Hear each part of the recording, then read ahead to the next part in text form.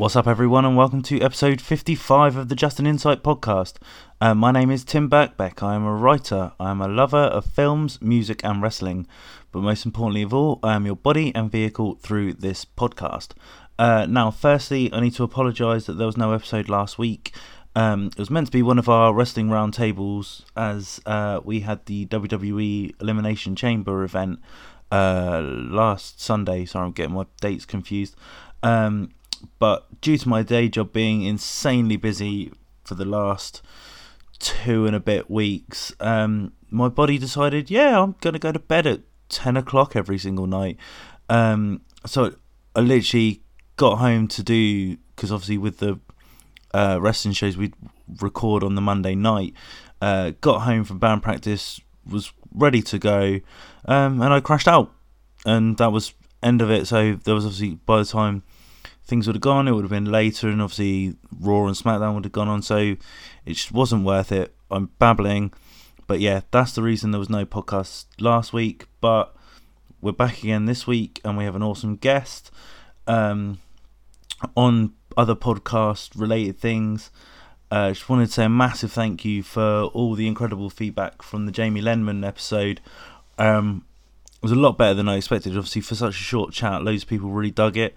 So as I said on that episode, I really hope to get Jamie back on again some other time down the line and get a bit longer with him, which would be awesome. But yeah, apart from working, haven't really been up to much that I can kind of tell you guys, to be honest. Took my parents to go see Miss Saigon, which was really entertaining. The production of it was incredible. Like the set designs were phenomenal, and all the kind of changes were just completely seamless and smooth.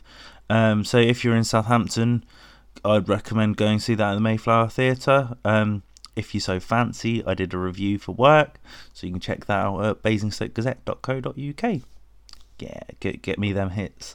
But yeah, apart from that, just kind of been doing sort of band stuff recently. We've done a couple of cool things recently that I can't announce just yet, but will hopefully be sharing with everyone very soon. But something I can share with you is that my band, The Divorcee, if you're not aware, I'm the vocalist of The Divorcee. We're playing Washed Out Festival again in Brighton this year. We played it last year and it was really cool. Got to play it with some of our really good friends in Let It Die, Never and Rough Hands. So yeah, we're playing that again this year, and the lineup again is just looking ridiculous. There's some really awesome bands on there. So yeah, that's happening on April 13th and 14th. I believe we're on the Friday on the 13th. Not quite sure what venue we're playing yet or with who, but that's all I can say for now, because that's all the information I have. But yeah, speaking of awesome bands, my guest this week is guitarist and vocalist of Svalbard, Serena Cherry. Now, I know Svalbard were the very first guests of this podcast, but Serena wasn't actually there on that occasion. Plus, I think she has a really interesting story to tell, so I was really glad to kind of have the opportunity to sit down with her one-to-one and kind of talk things through. I've known Serena for a number of years now. I consider her quite a close friend, so it was nice to kind of also get an insight into her musical background, which I knew, like, from knowing Serena, it was quite eclectic, but not to the extent that she reveals during the chat. We also talk about her experience of touring for the first time, how sort of the new material for Svalbard is very kind of heart on the sleeve for her personally. And we also get to talk about Serena's other love, which is roller coasters, which as soon as I bring up that subject, there was a massive smile come across her face, which was awesome. But yeah, please sit back, enjoy the chat that I have with Serena from Svalbard, and I'll see you on the other side.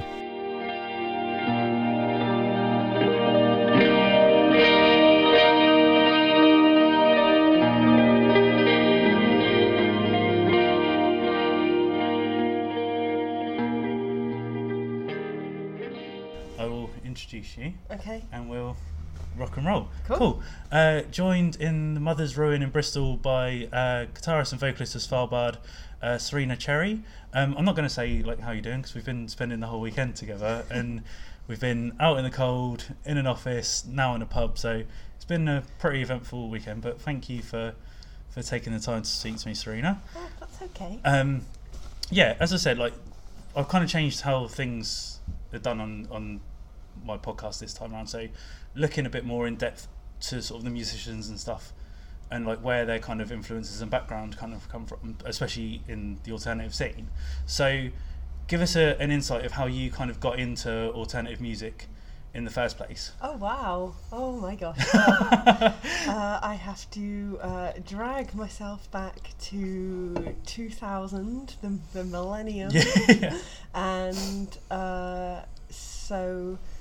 Oh wow, where to start? Well, me and my sister used to play MTV Sports Snowboarding on the PS1. Yeah. And it had a soundtrack, which I guess it's kind of a bit like how Tony Hawk's Skateboarders got a lot of people into it as well. The MTV Sports Snowboarding soundtrack had Fear Factory and Oh really? That's pretty cool. Yeah, and like loads of different. It was a really diverse soundtrack. And I remember hearing the Fear Factory song and just being like, oh my god, he's shouting. Yeah. He's really angry and stuff. And I went out and I bought Obsolete with my paper round money. I've got a funny story about Obsolete. So, is it Obsolete or the one before? Is that the one that's got Head Crusher on it? Edge Crusher. Yeah. So my dad, being a proper Pompey lad, because my brother had that record, hearing that, so he'd go around the house going, "On your head, tosser." So that was his reference to Fear Factory. That's amazing. I think that would catch on at football matches. But wow. Yeah, sorry, I interrupted. Yeah, no, that's a worthy interruption there. 1 point to you. So bought that record and started reading Kerrang magazine, and I made friends with someone at my dance class who wore a Green Day hoodie. Okay. And she had the full cable package with what would have been MTV2. Oh right, I'm with you. Yeah. Before Kerrang TV, so MTV2 was your place to go for sort of heavy rock videos. Yeah. And I saw some Slipknot videos. Okay. The one Spit It Out where they impersonate The Shining, and straight away I was transfixed, as I think pretty much every 12 to 13-year-old was at that time. Bought that record with more paper round money, and I became obsessed with Slipknot. I was absolutely, my email address was slipknotaremylife@hotmail.com. That's incredible. Yeah, I was obsessed. And I remember there was a Slipknot special magazine, and it was really hard to get hold of. It came with free Slipknot stamps. It came out in probably like the summer of 2000, maybe a bit later. And it had a sort of really in-depth profile with each member. That's pretty cool. I don't remember that. It was really good, and they listed all their albums that influenced them and they got really into, and so obviously I went out and bought all of those. Yeah. So, and I always think that that's where part of my eclectic taste come from, because I don't particularly identify with one genre. Yeah. I always just kind of go, oh wow, this is amazing. Yeah. I'm not so worried about stuff that fits the cookie cutter mold. But I remember reading Joey's article, and he listed Nuclear Assault, the thrash band. So I bought Handle with Care, Faith No More, Mr. Bungle, and basically I just went out and, because my mum's a record collector. She used to take that's me pretty to cool. Record fairs. Awesome. So she took me to a record fair, and I found all these things on tape for about 75p. Awesome. And I had this just weird sort of, I think back to it now, this weird starter collection of sort of, Faith No More, Nuclear Assault, Slipknot. It went all over the place, and I used to have my little Walkman, and I'd do my paper round to those tapes, and then gradually I think this is a progression that's quite common for people who grew up with new metal and who grew up with that aesthetic. The image was kind of just as much as important as the music was. I then obviously made the transgression to black metal because the image is just as important, if not sometimes more, in the band.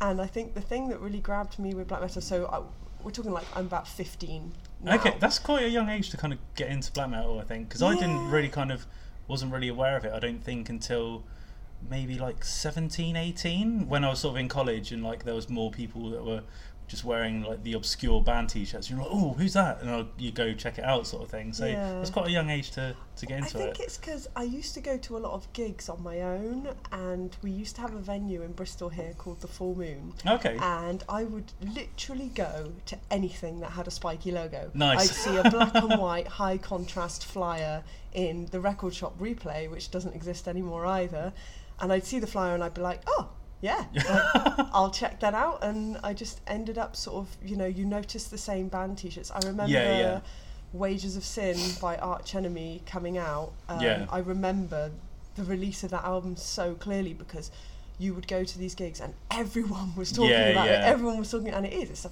great album. I still listen to it all the time. So I just remember picking up on these certain things just through being at gigs. And I remember seeing a local black metal band cover an Immortal song. Oh, okay. And I went, whoa, hang on a second, this is tasty. So I had At the Heart of Winter on tape, which I also used to do my paper round. The paper round's sort of been the thread throughout the music taste. But the thing that really drew me into black metal, as much as sort of the look and the kind of almost like cartoon, when I look back on it now, it's cartoonish Satanism and stuff, was actually the DIY aspect of it. Like, I loved that Burzum just recorded all this stuff with a drum machine and a 4-track, because suddenly to me that made it something I could do as well. So, I get that. Yeah, like that was really, really appealing to me. It was like, hey, like I can hear everything. I can hear how this was formed. Like the it's not like high sort of expensive studio, high production and things like that. Exactly. It's quite sort of down to earth and gritty, but like it has that kind of majesty that carries through. I think especially the first Burzum album. So that really captivated me. And I also at the same time, which I think kind of goes hand in hand, I got really, really into Mortis. Nice. I used to have a tattoo of him on my arm, which has since been covered up. Because, well, again, he was in Emperor back in the early days, and then he branched off and did his solo dungeon synth music, which I just, I love it. I love it so much. I still listen to it all the time now. It's amazing. It's so theatrical and dark, and just, it basically sounds like, a soundtrack to Lord of the Rings. Basically, it's incredible, and I really got into that kind of imaginative storytelling, folk kind of side of black metal and symphonic metal as well. So ended up kind of veering off on that tangent, but I think I grew quite disillusioned with extreme metal quite quickly. Because I would go to festivals like Inferno in Norway and Wacken in Germany, and just not be treated very nicely. And I remember having a really bad experience seeing Obituary at Wacken, where like guys were kicking mud in my face, and it was just really like super unwelcoming at the time. It might be different now. I've not been for over 10 years. But at the time, you were treated, as a girl, with so much suspicion. Like a massive outsider kind of thing. And like people would genuinely question you, like, oh yeah, you're wearing a t-shirt of this band, what's your favourite album? And you'd be like, well, it's this album. Clearly, like, but they would treat you as if, I remember someone saying, oh, you're only saying that because your boyfriend likes that. And I'm like, actually, he's not into metal. So, it was, I felt so unwelcome, and like you were just constantly being challenged and constantly being questioned, that I remember coming home, especially from that would have been Wacken 2007, where the Obituary incident happened. And just going, I don't want to look like these people anymore. So I sold all my band t-shirts. And at the same time, I mean, as I said before, I've always been eclectic. I think with my taste, because my mum's a record collector, she used to play me all sorts of stuff, of course, from the 60s to the present day. And so there was always like bits of indie, bits of noise, bits of shoegaze kind of mixed in with my taste, just through her and things. Then I gradually sort of just expanded out to stuff like that. And more kind of, I started playing in an art rock band when I was 19 with Lou from Caves and Matt from Beak, the band with the guy from Portishead. Oh yes, yeah, I know of the band. So yeah, we were a strange band. We supported Tom from Space. Remember Space? Yeah, weird. We supported his new band. Well, before we kind of get into sorry, no, it's really good. But like, obviously, I want to get into sort of how you kind of got into playing music as well. But from something I like to ask as well is what people's sort of first gigs were. But it kind of sounds like yours were very different from a lot of people that are maybe in the punk scene now, that they kind of started with, I don't know, maybe popular bands and then kind of emigrated into DIY, but you kind of sound like you were in that kind of metal scene from an early age. So what was the first kind of gig of note that you can remember going to? The first gig of note I remember going to, I thought you were going to say played. We'll get there. Oh God. Let me think. I'm thinking back. Oh blimey, this is a hard one. There's a few that are just circling in my head, but I can't pinpoint the exact dates. So I'll say I remember seeing Dragon Force at the Full Moon, which is just a pub. It's the same size as this pub we're sat in now. It didn't even have a stage. It had like a step. And I actually only went because the support band was some crazy power metal band that I loved them. When I was 15, the guitar solos and I thought were just amazing. So I remember that gig really, really well. And before that, back in the sort of new metal days, I saw Kitty on their first UK tour. I weirdly listened to the guy from Silverstein does a podcast, and he speaks to like vocalists and stuff, and he spoke to the vocalist from Kitty. I didn't realise they were still going. But like they've apparently done like the 10-year anniversary DVD and stuff. I was like, I remember listening to them like when they first came out. I didn't even realise it was still a thing. They did a pledge campaign for that 10-year anniversary, and some of the things on it were really good because they're making like a documentary about it. And I think they did a book. And I remember looking at it thinking, that's all really interesting. Like, that is stuff I genuinely want to know about. I mean, I feel musically I wouldn't listen. Like, I think the first album's got a real teen angst charm. And then the second album, Oracle, was quite heavy, which was good. But then it sort of veered off in a direction that wasn't really to my taste anymore.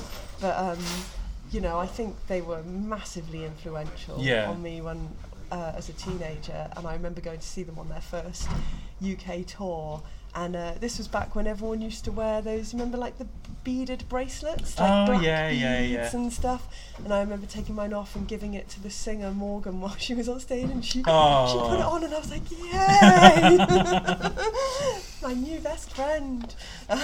So when did you kind of start picking up music yourself? Like, because obviously people will know you from stuff playing guitar and vocals. So which came first? Was it guitar, or did you want to sing, or how did you kind of get into playing music yourself? Well, I started playing the piano aged 4. Oh, okay. So very young, sort of really getting into young, it. Yeah, because my sister, who is a year and a half older than me, started playing. Right, okay. I was always like, I want to do what she's doing. Yeah. And even though I was like that with my brother. It's always playing catch up. Yeah. Like, she had just started, and I was so jealous, even though the teacher was like, well, 4 is a bit young to learn. But I just insisted, and I started playing too, but I would get in loads of trouble. We used to do like grades and Eisteddfod, which is like concert piano competitions where they pit all the children against each other, which I'm sure, reflecting back on that now, was all sorts of pressure and hell. But they where was I going with that? Bloody, I just spiraled then into all of the losing streaks that I had. Oh yeah, that was it. I did really badly, especially with my piano teacher, because I play by ear. Right, okay. I can read music. Yeah. But it wasn't natural to me to play like that. It wasn't natural to me to sit down and read the thing first. If they went, we're going to learn this song today, if I knew the song already, I would just sit there and try and play, and they're like, oh no, you can't do that, it's against the rules. I'm like, why? I'm halfway there now. Like, I don't even need to look at the sheet. But I love playing by ear, and that's one of the things that's been the best thing about being in Svalbard, is that when we write together, I listen to Liam's riffs and I just play by ear. Pick up from that, exactly whatever I think I want to go with that. So that's been really, really nice in that respect. But so I started playing piano. Then I moved on to violin. Okay. God, wow, you're multi-instrumental then. Yeah, but I'm not as good as Liam on violin. Have you heard Liam I haven't violin? yet, but I've heard he's very good. He is absolutely incredible at violin.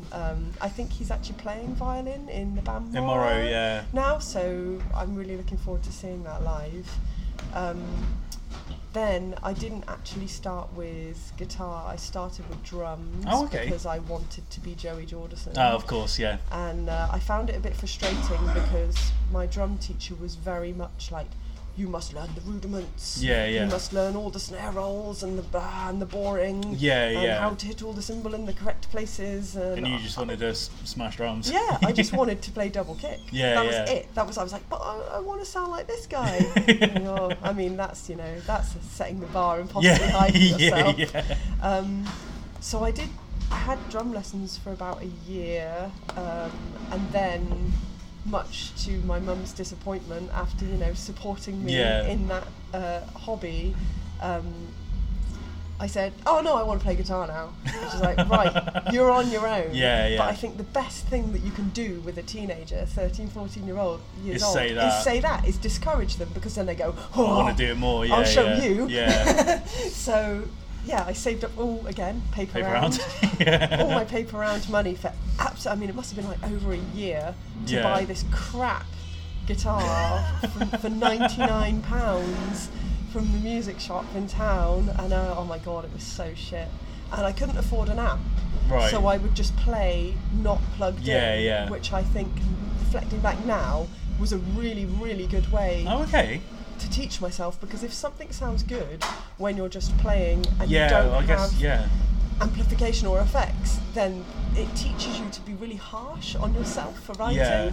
And because my mum, she said, you're on your own with this one, I didn't have guitar lessons. I just taught myself. I never learned anyone else's songs. I didn't sit down and learn a Slayer song or anything. I just taught myself, kind of going, well, this is the shape that he's making in that music video, kind of thing.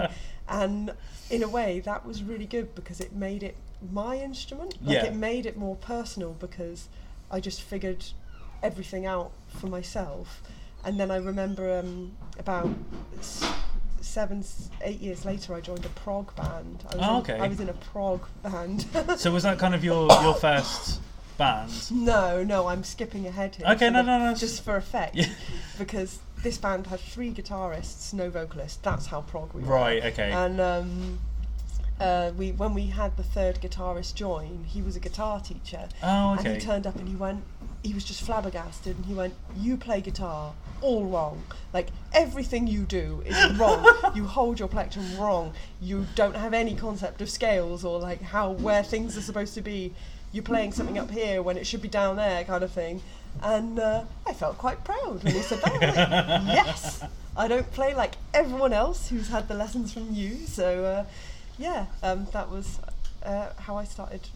It was guitar, and then once I found guitar, and then I found effects pedals, and I had a work experience when I was 15 in a guitar shop in town, and then I ended up working there until I was 21. Oh wow! The Saturday girl, which really helped, because I would just sit there and play around with all their effects pedals, and I could get to know all that stuff without paying. I could figure out which amps were good and which guitars I liked without like going, oh well, I'll spend money on this. I could just keep trying while I was at work, which was really instrumental to make a bad fun in like getting better as a guitarist and learning.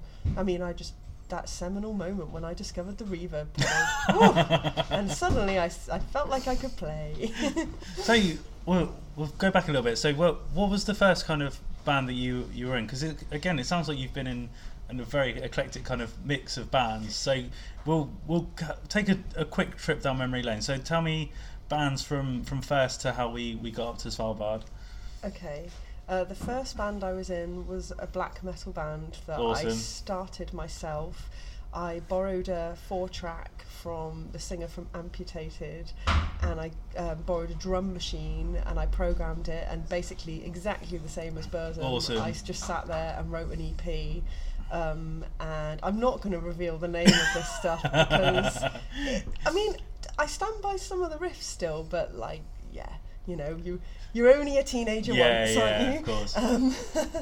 So I did that. I did 3 EPs, just myself making these black metal releases, and then I advertised for a live band, and I built a live band awesome. around that, and we did some shows. We played with Devil Sold His Soul, Right, that's awesome. Nact Mystium, and which was amazing. I loved them. And Gengistron, and well, yeah, that leads me back to my first ever gig. Yeah. Was that band, my black metal band, supporting Galhammer, the Japanese black metal That's band. awesome. Yeah, it was. Did you corpse paint or?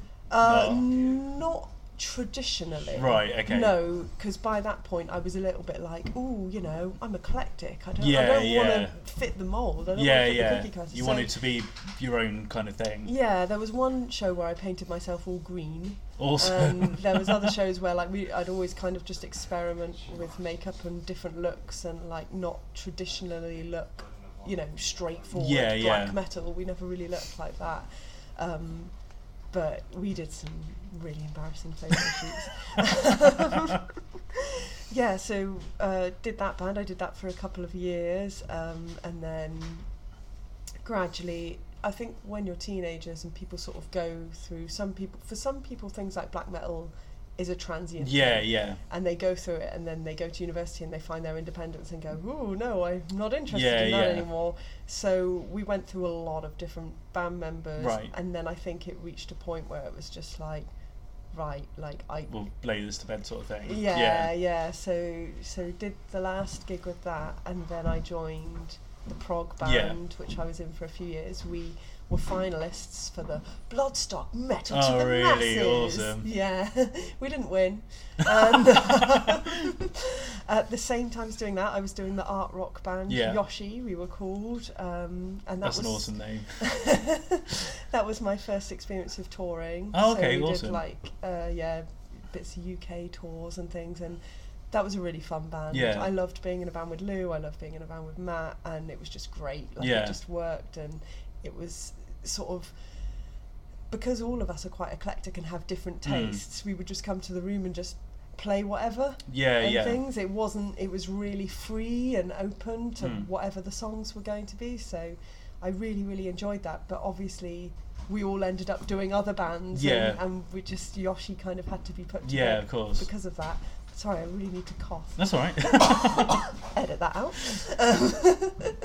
But what was after that? Oh, it gets a bit blurry. Oh yeah, in all of this time as well, I was doing a solo project called Squeeze Me Macaroni, awesome. which is named after the Mr. Bungle song, and my first ever, this was when I discovered loop stations and layering and noise, and it all got a bit indulgent.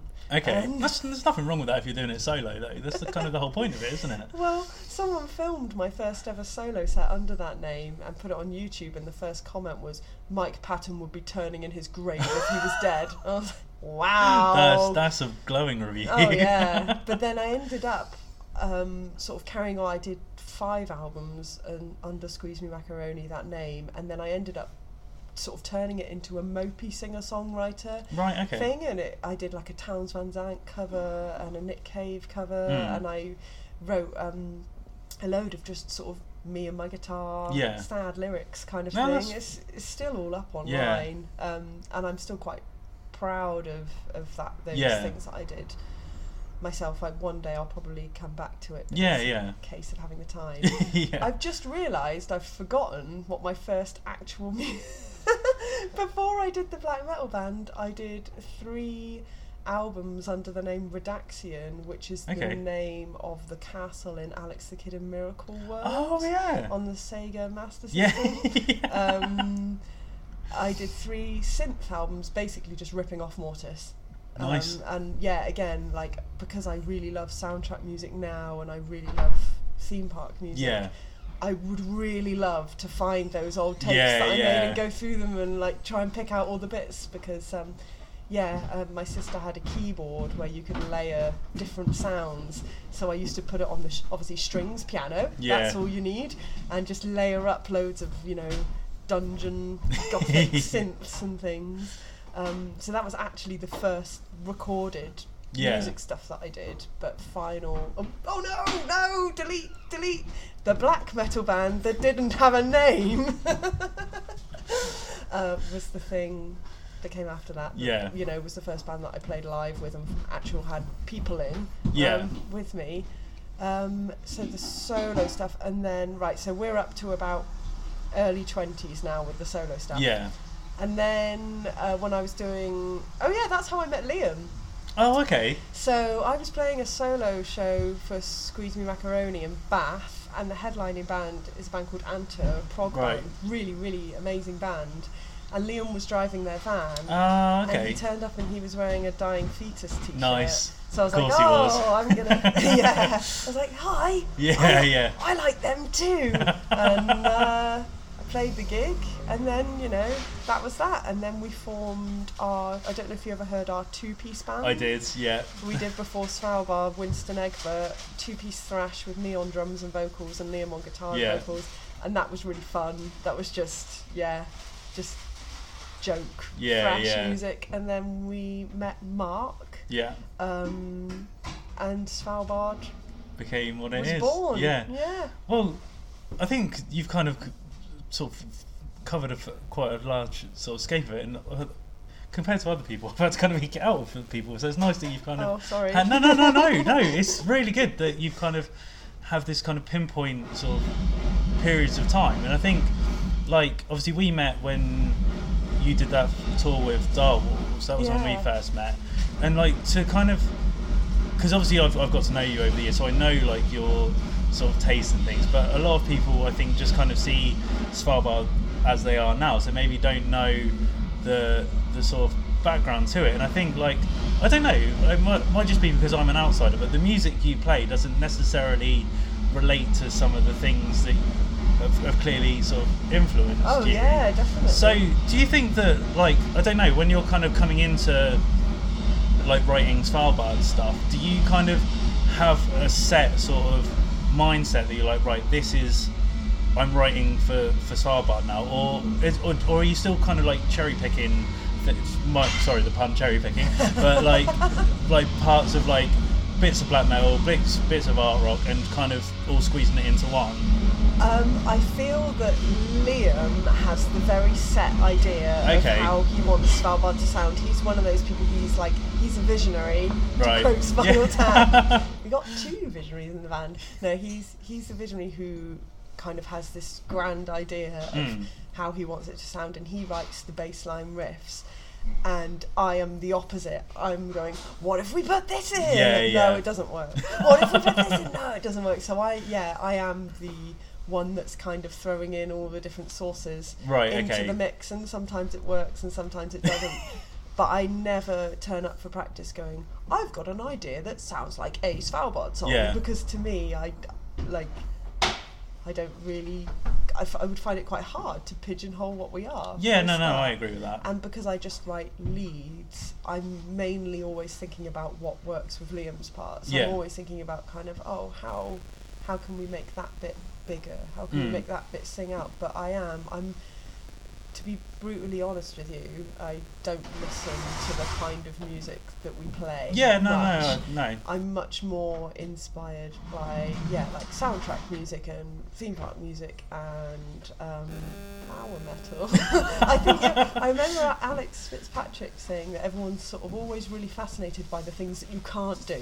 And I'm always, that's maybe that virtuosity of someone like Herman Lee and Dragon Force is why I'm to me that's so amazing, because I can't play like that, whereas to someone like Liam that's like, oh well, it's just this and this. He would rather focus on writing other things, but it's definitely like we don't have a kind of, this is the Svalbard sound. Yeah, we must stick within I this agree with formula. that. Yeah. And obviously, like, when I spoke to, obviously, like, Liam and that when this podcast first started, Liam was very gracious in saying that you are kind of the lyricist of the band, like, and obviously all of your lyrics are kind of very sort of articulate, and I think we've spoken about this before, that you're obviously very influenced by authors and books and things like that. So obviously, well, I'm kind of skipping ahead myself now, but obviously you've got the new record kind of coming out later this year. So were there kind of anything particular, like, I know obviously subject matter's a bit different, but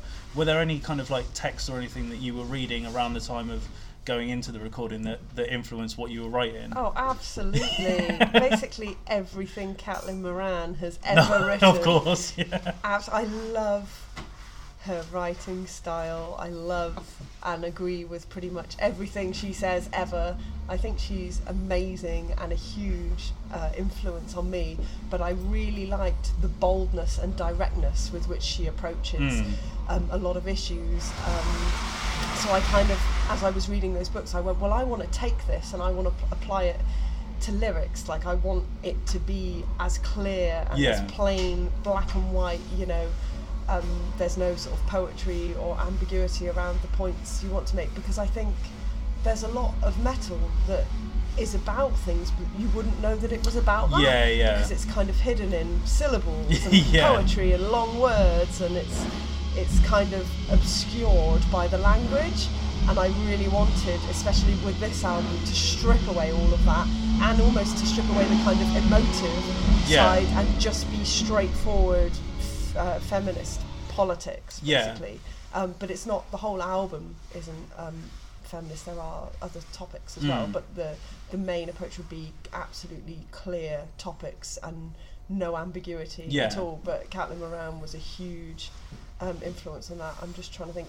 I mean, this is super obvious, but David Mitchell. Oh God, I love David Mitchell. I think one of the ones that was really inspiring was I actually went to see him do a talk about his book backstory when it came out, and he did a Q&A, and someone asked him, how do you feel about women on panel shows? Yeah. And he was saying about basically whenever his wife, Victoria Coren, gets asked to go on panel shows, she's asked to make up the female numbers. Oh, really? Not because she's funny. Yeah. And he was sort of saying it's you're restricted by people who define you by your gender rather than by your merits. And it was just the way that he'd worded that which inspired an entire song on the album, because I think he's so succinct and really knows how to make a point, which is something I kind of envy and admire. So well, because obviously you mentioned the sort of direct message of sort of like politics, feminism, and everything that's kind of rolled into this new record. But I don't know, maybe it's just because I've become more aware of it through like the music that you put out. But I think maybe in the early days, like the message, I don't mean this in a horrible way, but wasn't as clear. But do you think that obviously this is going to be your second full length, that you as a writer have kind of, without this sounding like a pun, found your voice kind of thing? Definitely. I think it's weird, like no band ever comes out perfect straight away. You don't come out perfect knowing exactly what you want to play, exactly what you want to sing about. Sometimes you learn through watching other bands, you learn through reading other people's texts and sort of going, oh yeah, you know, like you can incorporate this, you can incorporate that. So like definitely I feel that there is a huge change lyrically from the new album compared to the first album, in the sense that like it was quite a conscious decision for me to go, okay, right, we've had this first album which is quite emotive and it's quite sentimental and it's quite sort of it's deals a lot more with the kind of depressive side of things. Now let's consciously turn away from that and sing about other things. But like it's definitely an I hate to use that word, but an evolution and like a conscious decision to sort of make those changes, because I don't think you want to start off as a band and go, right, that's it now. I mean, Slayer did that and they made a career out of it, so maybe I'm wrong. Maybe we're going to alienate everyone this time round, but I don't think you can kind of go, oh, well, that was our first album and this is our formula and that's that. We just need to keep repeating that. I think it's great when bands change direction or change topics or change, like, I mean, to some people it might seem a bit sort of come out of nowhere, like, oh, well, they weren't being directly political before and now they are. But I do feel like the change has also kind of crept in. If you look at songs like Open the Cages, which was sort of the split that we did with this Tidal Sleep, it was starting, the message was starting to keep in there. And then even if you look at the 10-inch Gone Tomorrow, there are actually topics to that 10-inch, but they're just obscured with like poetry, because sometimes you need to read an author like Caitlin Moran for it to click that it's acceptable to do that it's acceptable to write a certain way or to write lyrics a certain way. And I also think that because I started writing for Terrorizer in the last couple of years, that influenced how I wrote lyrics for this band, in the sense of you get sent a lot of music and a lot of lyrics and you go, oh wow, this is all quite samey, and nothing's like jumping out particularly clearly, and it made me sort of become obsessed with differing from that and being like really clear. And something I'm interested to kind of get your perspective of this, because obviously again it's something I asked Liam, but obviously with you writing the lyrics but you kind of split it between the two, obviously for you the lyrics, I'm not saying they're not for Liam, but obviously you've written them so they're more kind of personable to you, and maybe obviously the band's view as a whole, but obviously you're kind of the one that's driving it in a sense. So are there kind of like certain lyrics that you're like, no, I want to sing this? Or how do you kind of differentiate which ones you want to sing and which ones Liam sings? We had to differentiate a lot on this second album, because some of it's autobiographical. Right, okay. Which was the first time we've ever had to do that. On the first album, we literally just split them according to whose guitar part was easiest. Okay. Because you're thinking about playing it live, and if you're playing a hard guitar part, doing vocals at the same time is really difficult. I can imagine. So we would just go, oh, okay, you're playing chords there, you do that line, I'm playing a lead there, okay, well, I'll do this line.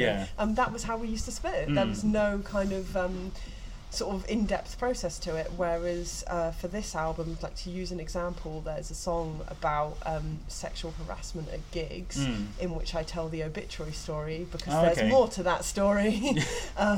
And it's completely autobiographical. I remember when I showed the band the lyrics for the first time, they were quite upset. Like, they were like, wow, that's horrible. That's a horrible kind of story. And for ages I worried that I'd ruined the song, because the song's quite nice. The guitar parts are quite pretty, like musically the song is good, and then I'd just written these really, really stark sort of description of an event happening, and I had to take all of the verses because they were like, Liam, a bit too he couldn't sing them. He couldn't sing them because it was recalling something that had happened to me. So it almost became like a kind of, I talk about the experience, he then kind of, layers on top kind of thing, and sort of gives a sort of broader sense to it. So for this second album, especially with a lot of, like, there's a song about abortion rights, and there's a song about deconstructing the word feminazi. And we had to think about which bits were coming from me and which bits were like coming from him in a more supportive role. So that was. And I think, like, obviously knowing you for years, like, obviously these kind of subjects are something that you're sort of very passionate about talking about, and obviously tail end of 2017, beginning of 2018, like, everyone is talking about some form of, like, sexual assault or anything to do with, I guess, sort of toxic masculinity and so on and so forth. I don't want this to get into like you're a female in a band sort of thing, but because of the way that you write in your lyrics, and like, I think just the band in a whole obviously have a very sort of outward view on how they kind of stand on these issues. But do you think that bands like Svalbard need to kind of be that voice for people that maybe can't necessarily give a voice, because if they see, I don't know, maybe say like a 16, 17-year-old girl is massively into your band, or guys, trans, whatever, and they kind of hear you singing about these subjects, do you think that that's because without this sounding horrible, it's obviously like there's a lot of bands that may sing about it but not in the correct way, if that makes sense. So that if you're kind of putting out a message in the right way, that people will be like, oh yeah, I can kind of relate to that. Like, I know it's not a nice thing to relate to, but do you feel that it's important that you're one of those bands that's putting an outward message? I think it was definitely of the highest importance to me with the second album to have messages that would speak to people, and maybe they do that thing on RuPaul's Drag Race when the queens make it through to sort of the top 3, and they say, what would you say to 12-year-old you standing here, and it's always super emotional. And basically that was my approach to a lot of the lyrics, was when I would think about certain experiences that I'd gone through as a girl in a male-dominated scene. Like, let me say now, it's nowhere near as bad as it used to be. Like 10, 12 years ago, it was quite tough being like a girl into metal. You were met with a lot of abuse in all kinds of ways. And part of me now would go, do you good work? What would I say to me now? So especially like to go back to it, the song about being sexually assaulted, watching a obituary at Wacken 2007 is me going, you don't need to take that. There are, there are things that you can do, because just at the time, Liam's being distracting out the window, look at him. What is he? He's just bopping around. Great timing there, Liam. Was that sort of, there wasn't many people. Oh my God! Sake. Now Adam's got some kind of flashlight Adam's got on a his head torch on. Oh. Just draw the curtains.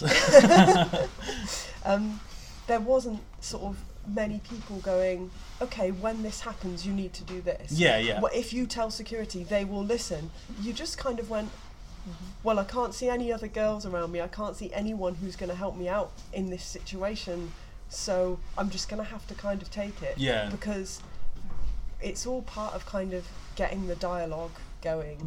Raising awareness and raising thoughts on how these issues can be prevented. Like, one thing I thought was a real kind of important moment was last year when, is his name Sam from Architects? Well, the vocalist? The vocalist who called out the person who Is it Sam Carter? Yes, and he called out someone in the crowd for harassing a woman and stopped the show. And I thought, wow, finally someone is like understanding and seeing what it's like to be from the other perspective. Whereas before, you would always feel, especially, it's not the same with small shows. It's not the same with the kind of small shows that Svalbard play. But I remember like going to see Motley Crue for my 16th birthday, and just people trying to grope you the whole time, and you think, I am one of the only women here. I am surrounded by guys. I have entered a male sphere, and I must be punished for that. This is my fault for being different in a and it's so weird because rock music's meant to be about kind of celebrating difference. And yet when you don't fit the exact bill of, you're not the different that we like kind of thing. Exactly. You are not a kind of well-built white male with long black hair. What are you doing here? You must be punished. I just think about what would have really helped me to hear then, and that's why it's so direct as well, was because I wanted it to be super clear and just to go, okay, like, with the first album we got quite a lot more press than I was expecting.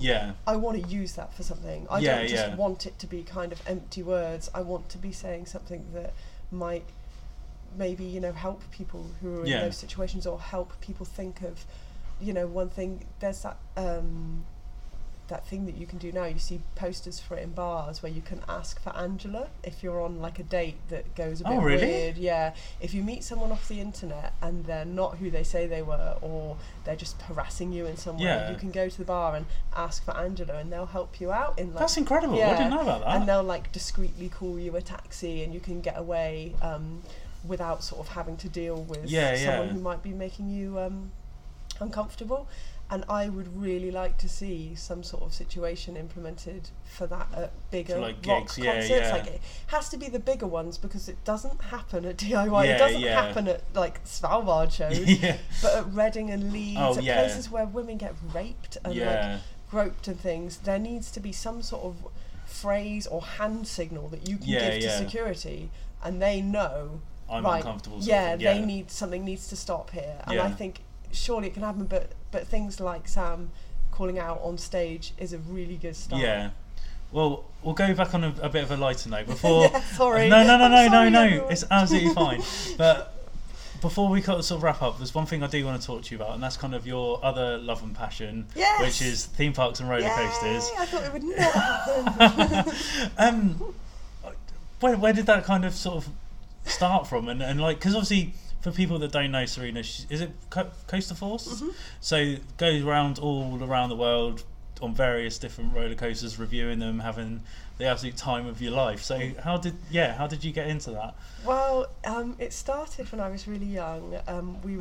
My family would have our annual trip to Alton Towers once a year, and it was always just the happiest day of my life. I think Alton Towers specifically is a good place to start with theme parks because you've got the castle and a lot of the rides are darkly themed, which at the time I remember seeing Nemesis the year it opened, 1994, and it's themed about this big bony alien and rivers of blood, and I was like, oh my god, it's so dark and mysterious. And like, to me, I've always said like a roller coaster it's art that you can experience. It's this crazy structure that you can then get on, and it's gonna sort of, you're going to feel its narrative through forces.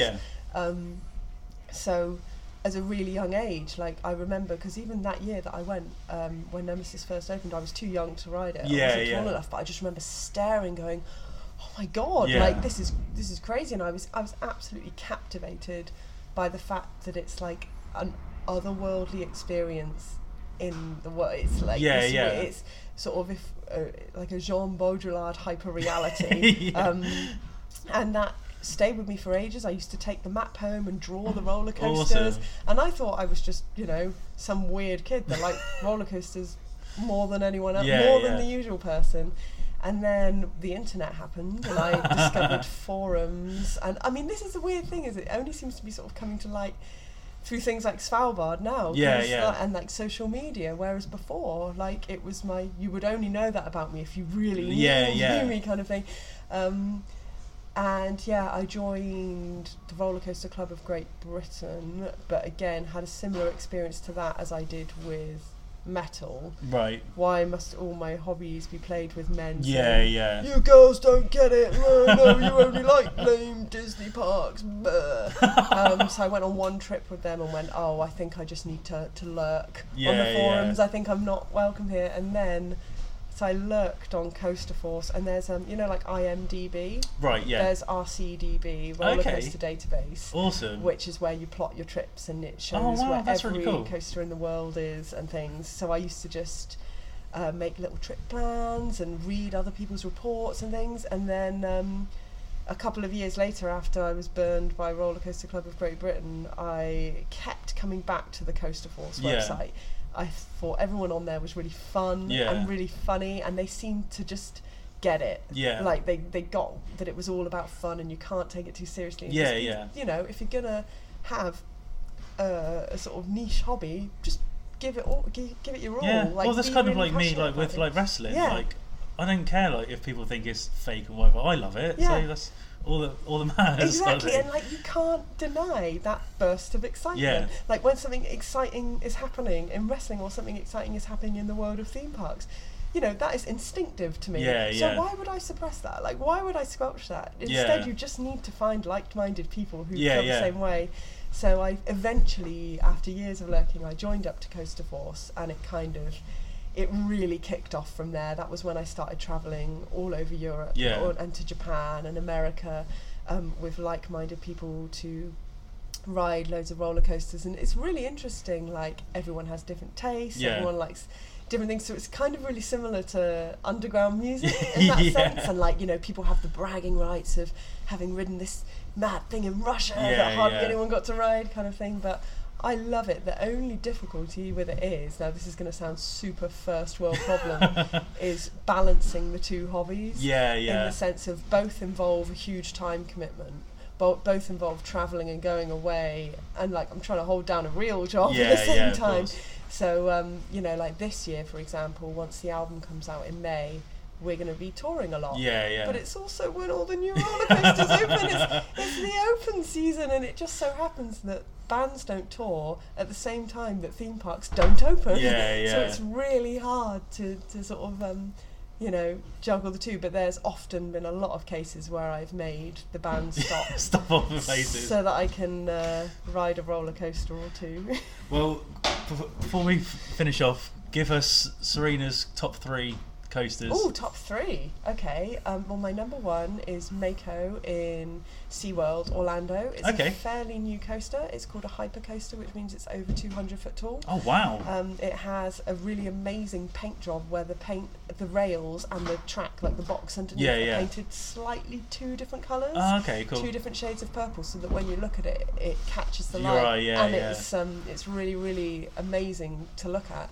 But Liam and I went to Florida 2 years ago, and we were lucky enough to go when there was no one there. Oh, awesome. And we rode Mako just over and over again. And there's not many, I am a coaster enthusiast, but there's not many coasters that I can ride over and over and over again without getting a headache or just feeling a bit sick. But Mako is one of them. Like, it's thrilling every time. It's exciting every time, but it doesn't make you feel ill. So while I'll admit it's not the most extreme in the world, especially in the world of roller coaster enthusiasts, it's just in my opinion sort of the perfect coaster or the most fun, which is what I prioritise.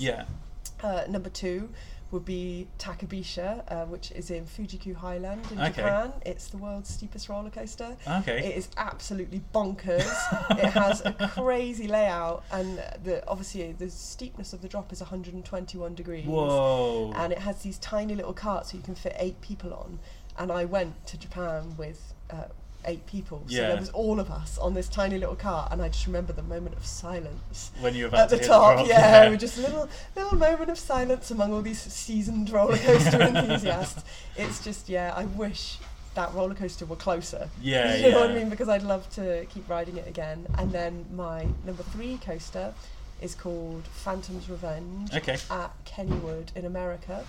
I rode this when I was there in June last year, and it's this knackered old roller coaster that used to have loops and things, but they got taken out and it got retracked. So all of us were kind of going, oh God, like, what is this crazy contraption? It's gonna, you know, probably ride like shit. And it just, it looks dilapidated when you look at it from the ground.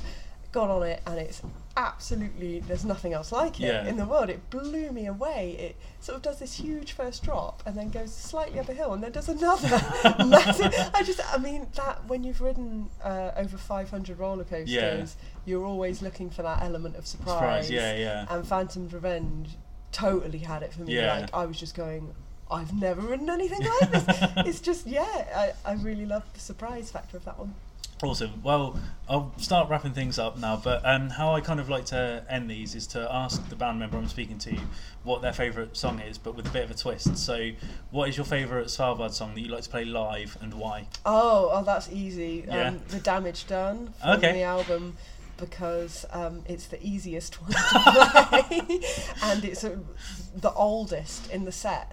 So it's the one where you're super confident. I get really, it might not be obvious, but I get really nervous playing and my hands shake and things. And it's quite hard to play guitar with shaking hands. I can imagine. But the Damage Done, it's the one where like we get it in nice and early, and it's like a bit of a confidence booster for the rest of the set, because you're like, okay, I know this one. I can headbang. I don't need to think. My fingers will be in the right place. I don't need to worry. So that's probably my favourite one. Yeah.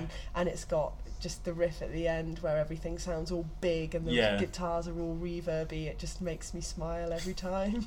Perfect. Brilliant. Serena, thank you very much. Oh, thank you. Sorry I waffled. No, it was absolutely fine.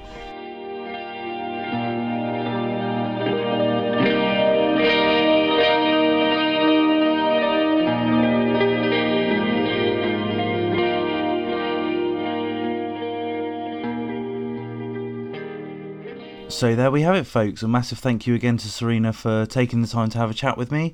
I know I say this a lot after these episodes, but I do really enjoy the chats I have with my guests, and every time it's kind of a little bit more insightful. And I just love it. It's just really cool. Sort of, some of these people are my friends, and it's sort of sides of my friends that I don't get to see. So really, really enjoy this. And Serena is again a prime example of learning about someone that I've known for several years, knowing a bit more about her.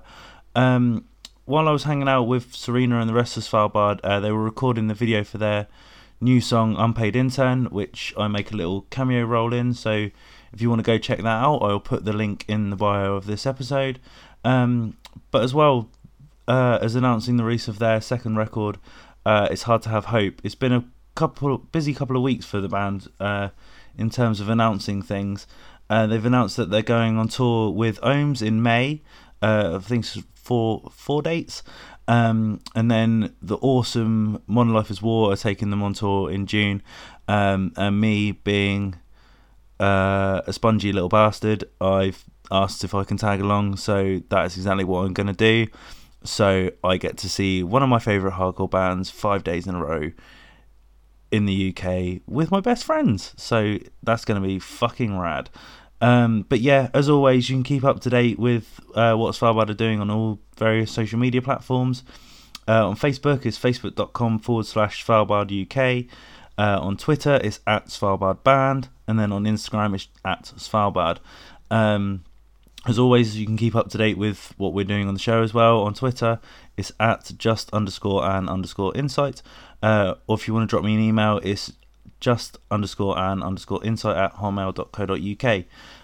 That's it for another week, everyone. I'll make another attempt at doing a wrestling roundtable next week, as we have WWE Fastlane next Sunday. But for now, everybody, thank you again for joining me on the Just an Insight podcast, and I'll see you soon.